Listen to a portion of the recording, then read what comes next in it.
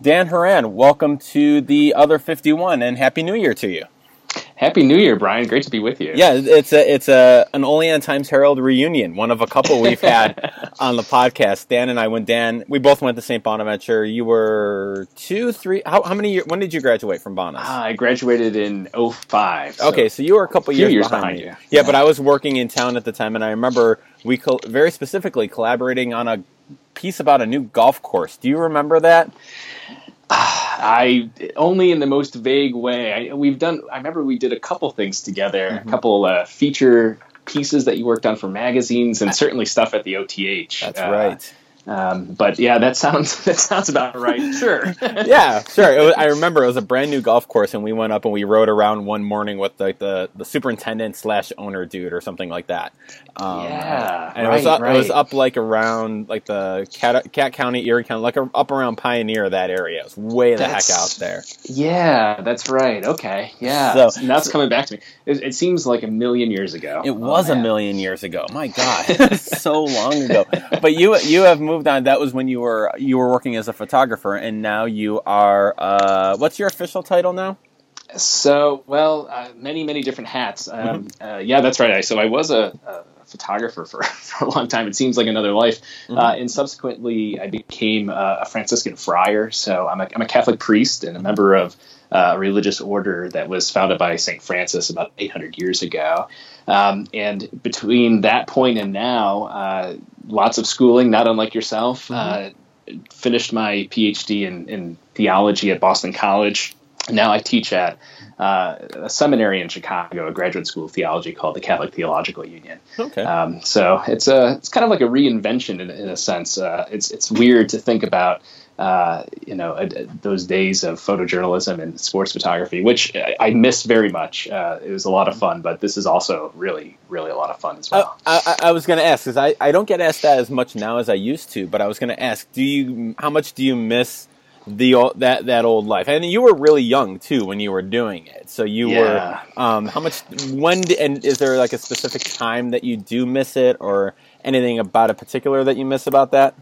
Yeah, I mean, my specialty was really college basketball and hockey, both NHL and at the collegiate level. I loved shooting with arena strobes, and I still have all of my gear, so I've got lots and lots of equipment. I guess I could always go back to that. And actually, for a short period of time, I was teaching at Siena College, a Franciscan university in New York, outside of Albany, and they have a D1 basketball program. And so, even though I was teaching in the classroom, I did take the opportunity to shoot a couple games, and it came back. It was like riding a bike, right? And I missed it in that. So anytime I'm physically at a game, I really miss it. I never really liked football and baseball as much. I mean, I could shoot those, and I did that on assignment a lot, but of course I'm a Bonnie, so I gotta love basketball. It's in the blood. It's in the contract, actually. You have to. You can't get your diploma until you sign in blood your oath, your loyalty to the school. That's a little known fact, yeah. So tell really quick, and then we'll get into Hamilton, we'll get into writing, but you mentioned the idea of reinvention, and we are talking right after the start of 2017, and always kind of a time, I think, for reflection, the cliche New Year's resolution, the cliche kind of reinventing yourself. So how did, kind of tell your story. How did you reinvent yourself from a college student who was interested in photojournalism into an academic friar?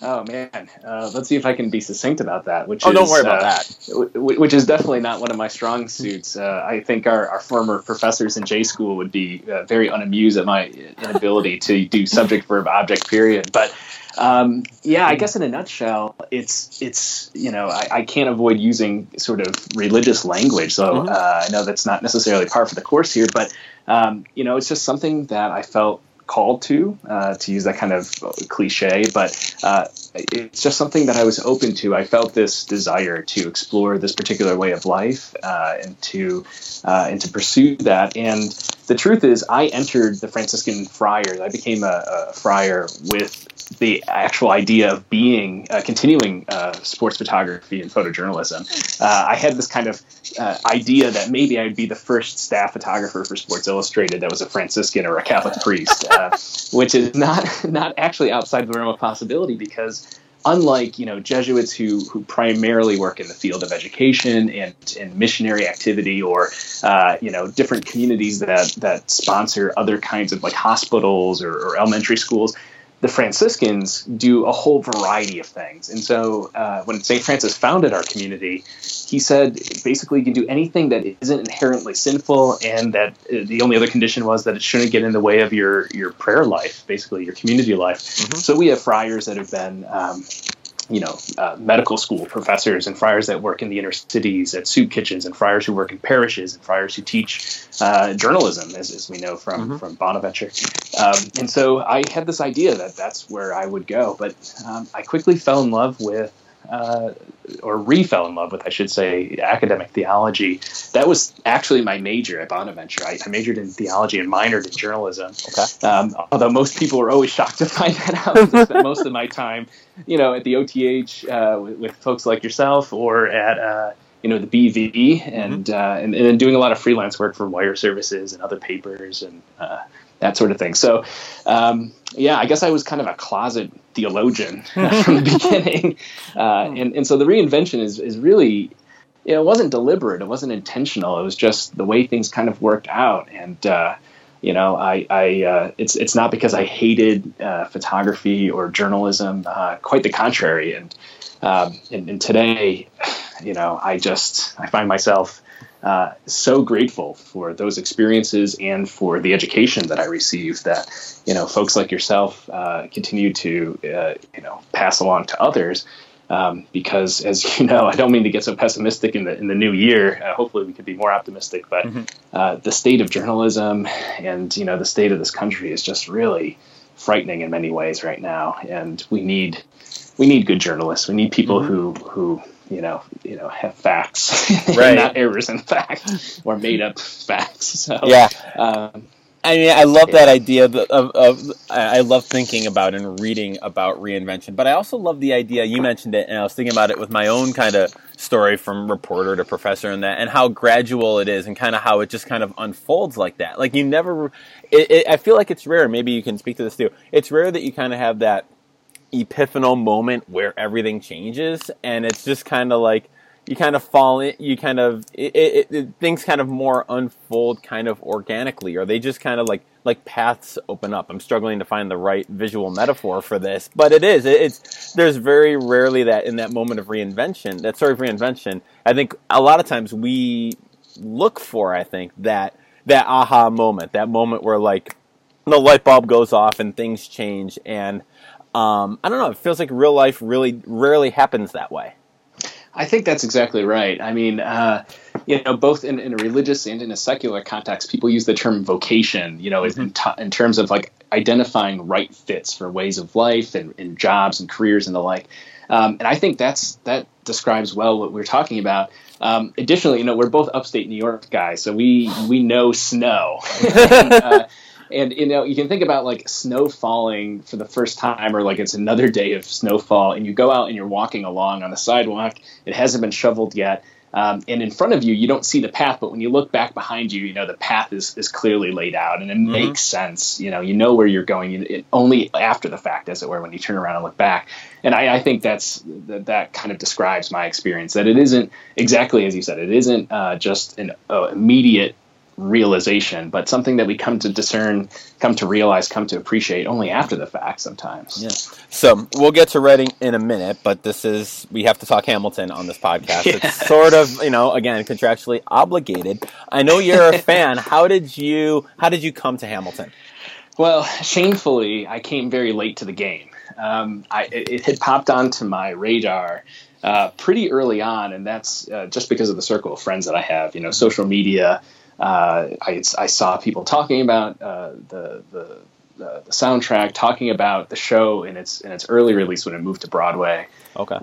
But I just didn't listen to it until just about a year ago. Okay. and it immediately got why everybody loved it so much. I grew up in a family that had a great appreciation for musical theater, although none of us are really particularly great singers or anything like that. It's so interesting. This is really like inside baseball here. That my mother usually gives as kind of like a stocking stuffer every year a DVD of some kind of classic movie that we watched as kids growing up. So it's kind of nostalgic. So one year it was Pee-wee's Christmas Special, which was something really fun growing up.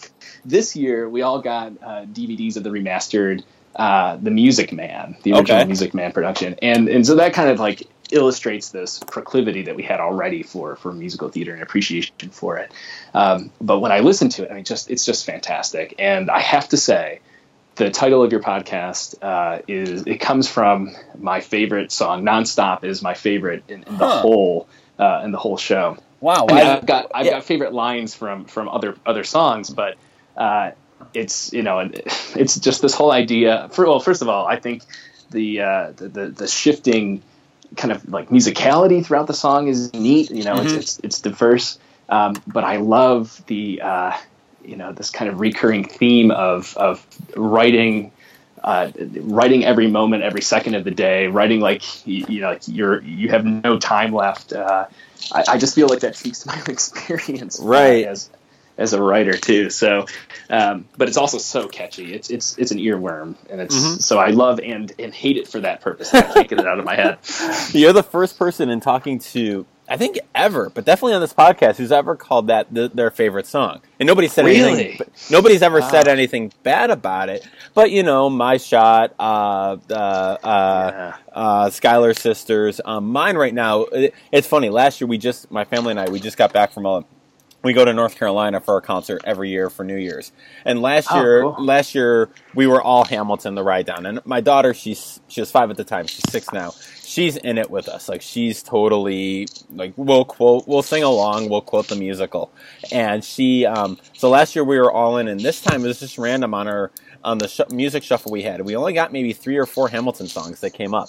But Wait For It's been kind of my favorite song lately. I feel like that's the one, that's like the master's level Hamilton song. Like, you get into it with My Shot, the first song, and kind of the bit, and the Schuyler Sisters, and you could get and the catchier songs. But then Wait For It kind of sneaks up on you a little bit, and like, so it's interesting that the writing like you're running out of time is the one that strikes with you, because you are, and I say this as a friend and someone who reads your stuff, as someone who makes me feel incredibly lazy with my writing, with the output that you have. I saw you posted this thing on Facebook the other day, but what was your writing output for 2016? Oh gosh, I'm gonna have to look at that to find out, because I don't actually pay much attention to it in the moment, and that's actually where this thing came from. I posted that on Facebook, and it led to a lot of remarks. It's here we go. Yeah, all right. So in 2016, one book chapter, 12 articles, 3 book reviews, 27 invited lectures, 2 academic conference papers, 1 DVD course that was an 18 25-minute lecture course, and then I completed my dissertation last year. Just too, stop. Just stop. Literally, one of those, even all of one of those things would be enough for a full year. Like, a dissertation is enough for a full year. A book is enough for a full year. A book chapter is a significant amount of work. So I guess the first question I have for you is, how do you maintain that level? Because this is not like an abnormal year for you either. This is not something out of the realm. So where does that drive come from, and like logistically, how do you keep it up? Yeah, those are excellent questions. And sadly, one of the reasons I love Nonstop so much is because I think Hamilton would have a similar response to mine, which is totally inadequate, which is I have no idea, no clue.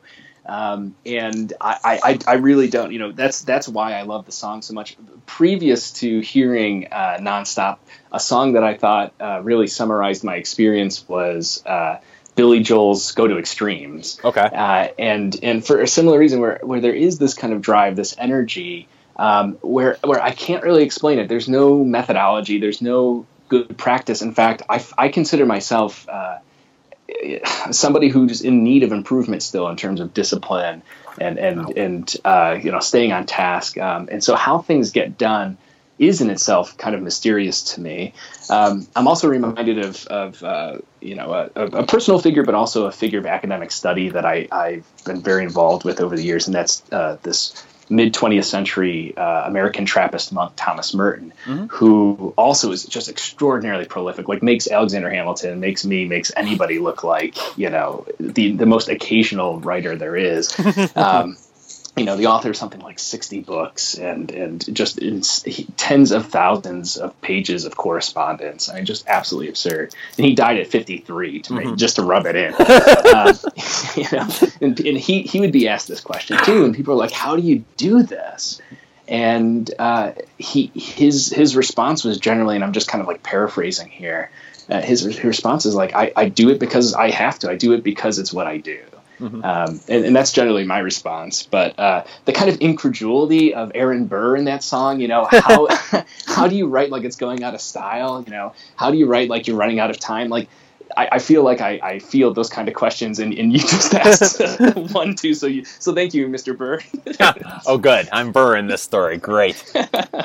Well, yeah, no, and I should be clear. I don't at all, want to align myself with Alexander Hamilton. That's not it at all. It's just I appreciate that exchange, the incredulity. So I mean, logistically, like, how do you kind of? I mean, it's spinning plates is the image that comes into my head, but how do you keep, what kind of writing, I guess, schedule do you keep? Probably a bad word, but like, what's your writing practice? Like, how do you do that?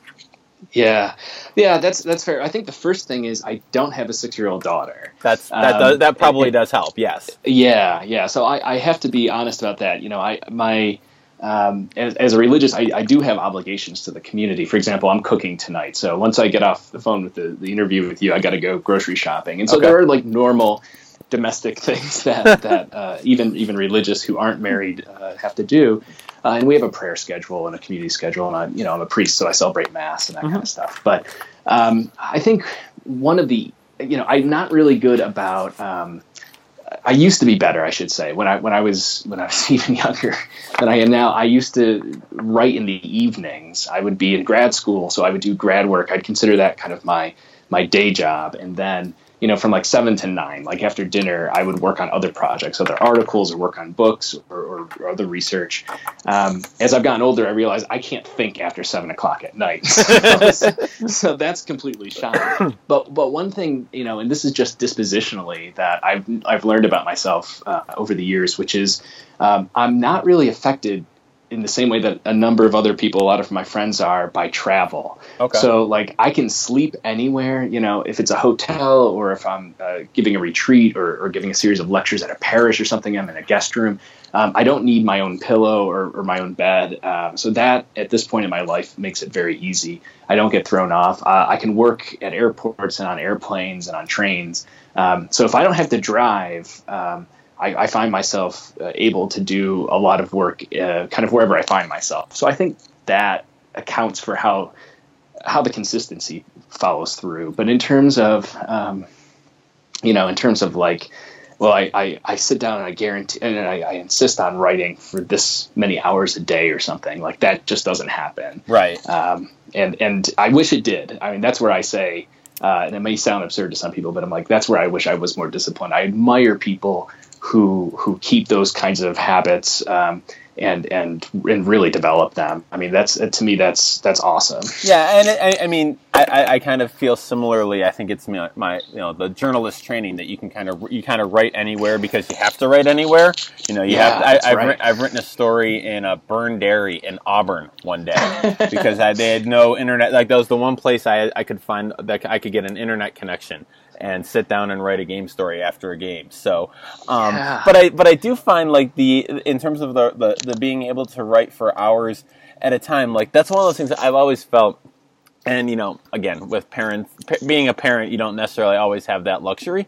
But I also found that, like, I don't know, I personally, I tend to work better like in sprints, like a 20 or 30 minute sprint and then go off and do something else. Now, you do kind of more rigorous and long form stuff than I tend to write, I think. But it also does that. I think that, rather than I need 4 hours to write today, like maybe I can find 5 half-hour bursts where I can sit down and get something done or get something edited, and that can be helpful, just as helpful, I think, as, well, I need to be able to sit down for 5 hours and write, because by the third hour, you're toast, I think. Yeah, that's true. I'm thinking of a couple different things I never thought of before in this conversation, so I'm so appreciative. It takes, somebody who's a journalist to really, understand that, and I think in the academy, and you're really a hybrid. You come from the experience of being a reporter, being a journalist, and now bring that into the classroom and have that academic, and the sense of the kind of the long form play out. I've never really quite thought about it this way. That I think the ability to work in those little spurts, the necessity of having to file from wherever at whatever time when it's when you need to. That has been a life skill that translates, I think, very well to the academic world. Everybody has their own kind of their comfort zone for writing and researching, and I have friends that can only work in coffee shops, or can only work in their home office, or can only work at the library or something. And I think, talking with you, I'm just realizing that may be, a transferable kind of journalism skill that I've retained. The other thing is I work best under deadline. Oh, absolutely. Yeah. And I think that's for better or worse. And I'm sure you're exactly the same. Like, we've been conditioned to do that. And so one of the things that I've learned over the years is what do I need to do to get something done? So if I agree to give a lecture somewhere, like, I have just now at this point an intuitive sense of how many hours or how much time, like how many days in advance or weeks in advance do I need for that particular project. And then I can kind of plan backwards. I'm not so good at like doing things 4 months in advance, and I think that's because, we're the adrenaline junkies of journalism. Yeah. I feel like there's an adrenaline aspect to it too, and a conditioning aspect too. But one thing that I've always felt with my writing that the deadline thing has helped is that it kind of gets me out of the way of this has to be perfect, this has to be great, this has to be the best thing, whether it's a lecture, a thing for a class, a writing thing for my blog or an article or anything. I wrote a lot of crappy game stories in my career. And I don't say that I was a bad journalist. I'm like, the game ends at 10:10, the deadline's at 10:30.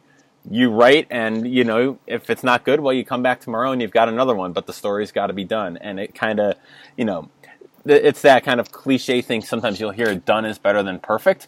But I think that's helped me out. That does help me out a lot, too. What's the biggest challenge for you going from kind of academic journal writing, and I don't know how it is in your discipline, so it might not be, but from academic journal writing to either your book chapters or your blog or any other writing? How much of a variance is there between the academic journals in theology and your other types? Yeah, that's an awesome question. Because I think that's something that, apart from like the hard sciences, the laboratory sciences, I think that's something all disciplines share in common, particularly the humanities or the professional fields like journalism, where you're pretty close to the humanities in terms of the written form. I don't know. I have a lot of opinions about this, actually, and they may be controversial or maybe they're well received or will be here, that I don't think that there should be that much difference. I think that, and I'm the first to admit that some of my, the peer-reviewed articles and some of the academic monographs or book chapters of that sort can be jargony, and some of that's out of necessity. That you're entering a conversation that requires that kind, using the same terms.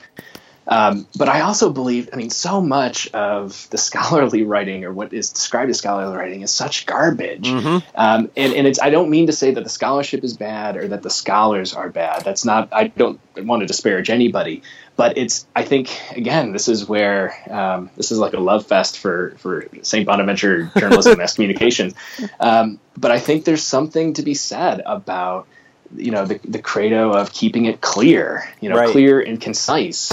And that, adjectives and adverbs are not your friends. And, and to clear this stuff away where, I think a lot of times, either because, these are bad habits that scholars pick up in grad school. Mm-hmm. Part of it is an imposter syndrome fear that leads people to be to want to sound a certain way. They think this is what it means to be a scholar, is to sound like this, and it's wordy and verbose. And there I am being redundant. So that already I'm living out both of those things. But it's jargony and it's technical. And they think, okay, well, that's what I read these things and this bad writing that sounds this way, and so that's what I need to do, and it's a vicious circle. The other and so that's like the best case scenario. I think the worst case scenario is that sometimes it's shoddy thinking or shoddy scholarship, and that the technical language or the jargon becomes a mask for obfuscating, what's not there, and that may not even be the realization of the author herself or himself, but that's where I think concise, clear writing. I keep thinking of our professor of ages past, Danny Wilkins. Subject, verb, object. Keeping it concise makes all the difference. If you have something original to say, something important to say, you can say it without a million modifiers, right? And it will be as clear, if not clearer. So. To your question, that was super long-winded. I'm completely undoing my claim that we need to be more concise. That's in writing. This is speaking. Completely different field. That's true. Totally different. You can be that's also true too with journalists, isn't it? Yep. When you're in the media room, it's very different than the 700-word column. But I just think that when it comes to the popular writing, you're basically, you got to think to yourself, what does somebody who doesn't know the background, doesn't know the conversation already underway, how do you begin to reach that person? What do they need to know? And then in terms of the style of writing, I don't think it needs to be all that different. I think with the academic writing, you have to demonstrate your argument with a lot more evidence. So that's where we get into our heavy footnotes and citations and bibliographies and the like. But, right. I think you can say a lot of the same things that you say among colleagues to a general audience but it requires the work of unlearning. I'm thinking of, there's a post-colonial theorist that I really liked, who's important in some of my work, and she has this expression that I'm totally misusing, but it seems applicable here. And she talks about unlearning one's privilege, and we can unlearn our sort of ivory towerisms, but that's hard work. People don't want to do it, right? And it's hard, or some can't. Well, and it's hard, especially because a lot of times, don't want to turn this into why we can't get published fest, but it becomes hard when, for younger scholars like us, when we're writing for editors who are steeped in that style. And so in other words, to get published, which in our world you have to, it's kind of like, well, you have to almost play the game by the rules that are set.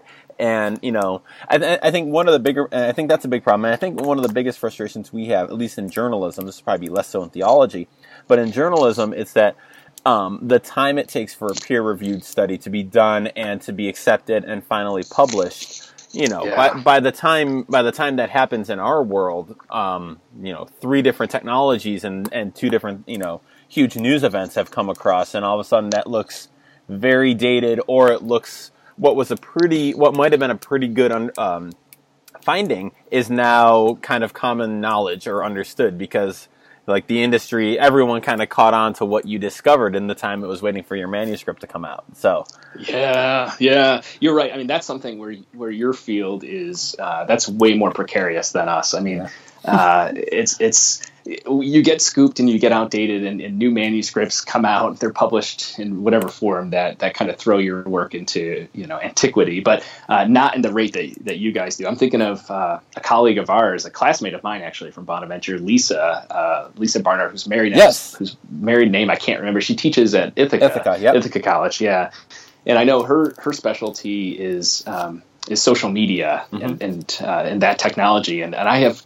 I don't know. I don't know your field well enough, but I'm assuming that maybe there's a move to more open source, or digital journalism, digital journals. There is in a way, and it's slow moving because it's an ocean liner. All academia is an ocean liner. But it's funny you mentioned Lisa, because I never met her. I knew she was a Bonaventure person, but I never met her until we were applying for doctoral programs, and we had 3 visits in a row together We visited get out of here. We visited North Carolina together, where she ended up going. We had our visit at Syracuse, where I ended up going, and then we were actually scheduled to go to Penn State together, and I had to change it because of something. But we've stayed friends since then. And yeah, she's doing fantastic work at Ithaca.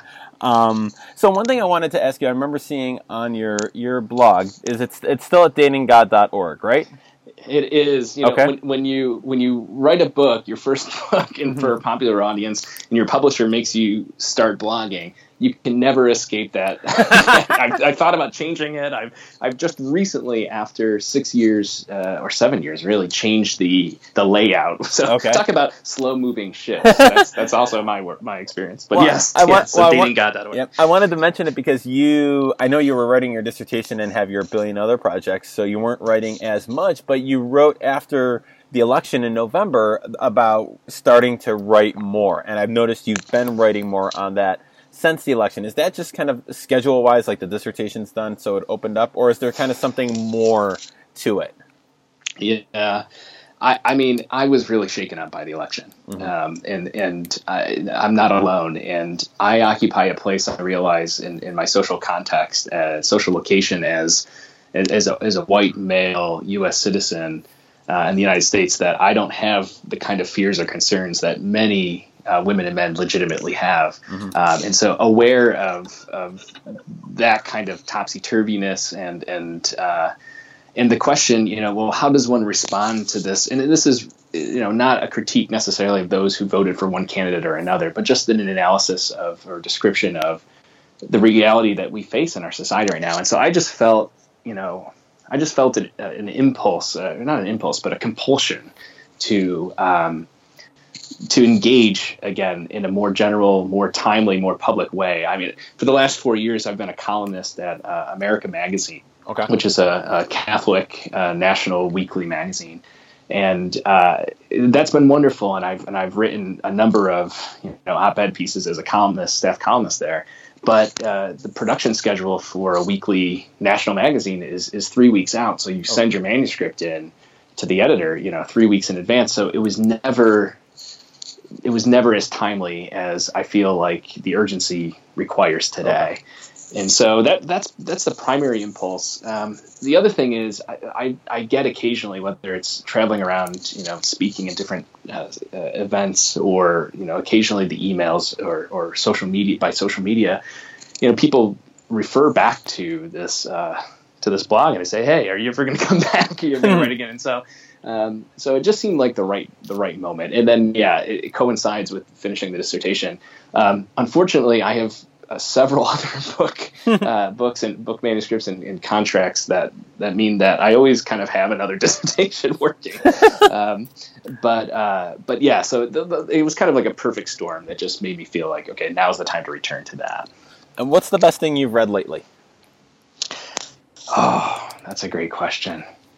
In general, you mean like in terms of my mind? I mean, a lot of what I'm reading right now is very, very academic and narrowly focused. That may not appeal to anybody that's listening to this, but I would say one of the best things that I've read in terms of kind of like a general audience thing, and this is going to sound cliched, but this Ta-Nehisi Coates book, Between the World. Okay. I think that's probably my favorite thing that I've read in terms of a broader audience. But I can list some obscure theological texts if you'd like. Maybe people can email you or Facebook message you and get those. I haven't read that book yet. I did read his large takeout in the Atlantic a few weeks ago before Christmas. About President Obama. And that was it was wonderful. I love reading him on race, and I love the way in that Atlantic piece how he when you let someone like Obama talk, and you can kind of see Obama's thought process and see how he thinks through things and how he speaks.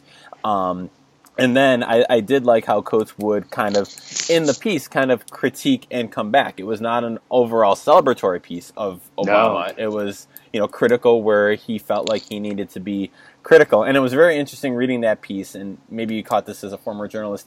You could kind of see how the piece was taking shape going the way that we thought the election was going to go, and then it had to take that hard detour when Trump won. The other book I've read recently, which you probably wouldn't be interested in, but is a biography of Brett Favre, the Packers quarterback, by Jeff Perlman, who I interviewed on the most recent episode of this podcast. And it was a really fun, fast read. And so that's what I can recommend to everybody. So it's a Ta-Nehisi Coates heavy podcast recommendations. So yeah, I guess if I could add one more, because the Brett Favre biography reminded me of something else that I read that would be perhaps of interest to your audience. Is Frank Shorter's new autobiography, his memoir. I thought it was excellent. And I mean, of course, long distance running and road running racing is my sport, and so I'm a big fan of Bill Rogers and Frank Shorter and that whole crowd that really got road running popular for a general audience. But he discloses a lot. It's a very vulnerable and very powerful memoir about his own experiences of abuse as a child and family dynamics and the like. And then, of course, you get the firsthand experience of what it was like to win the marathon at the Olympics and his whole journey, which is just fascinating. Yeah, so I highly recommend it. I do. There is something wonderful when a writer gets vulnerable. I mean, it doesn't have to be to the extent that it sounds like in the Frank Shorter memoir, but just when you kind of, and that can feel special too when you write yourself, right? When you kind of like open yourself up just a little bit. It doesn't have to be a huge revelation, but just enough. It kind of. It's one of those things where, like, somebody can respond, and that makes all this stuff feel worth it, Oh, totally. Well, and it's interesting too that both in journalism and in the academy, we're told to avoid that. Totally, right? You need to be objective. It needs to be from the third person perspective. But and so that can be hard for a lot of people to overcome, to move to the I statement. But yeah, really, that's how you connect with people. It is powerful. Yeah. So this has been great. Dan Horan, thank you for joining me today. Hey, Brian, it's been a pleasure.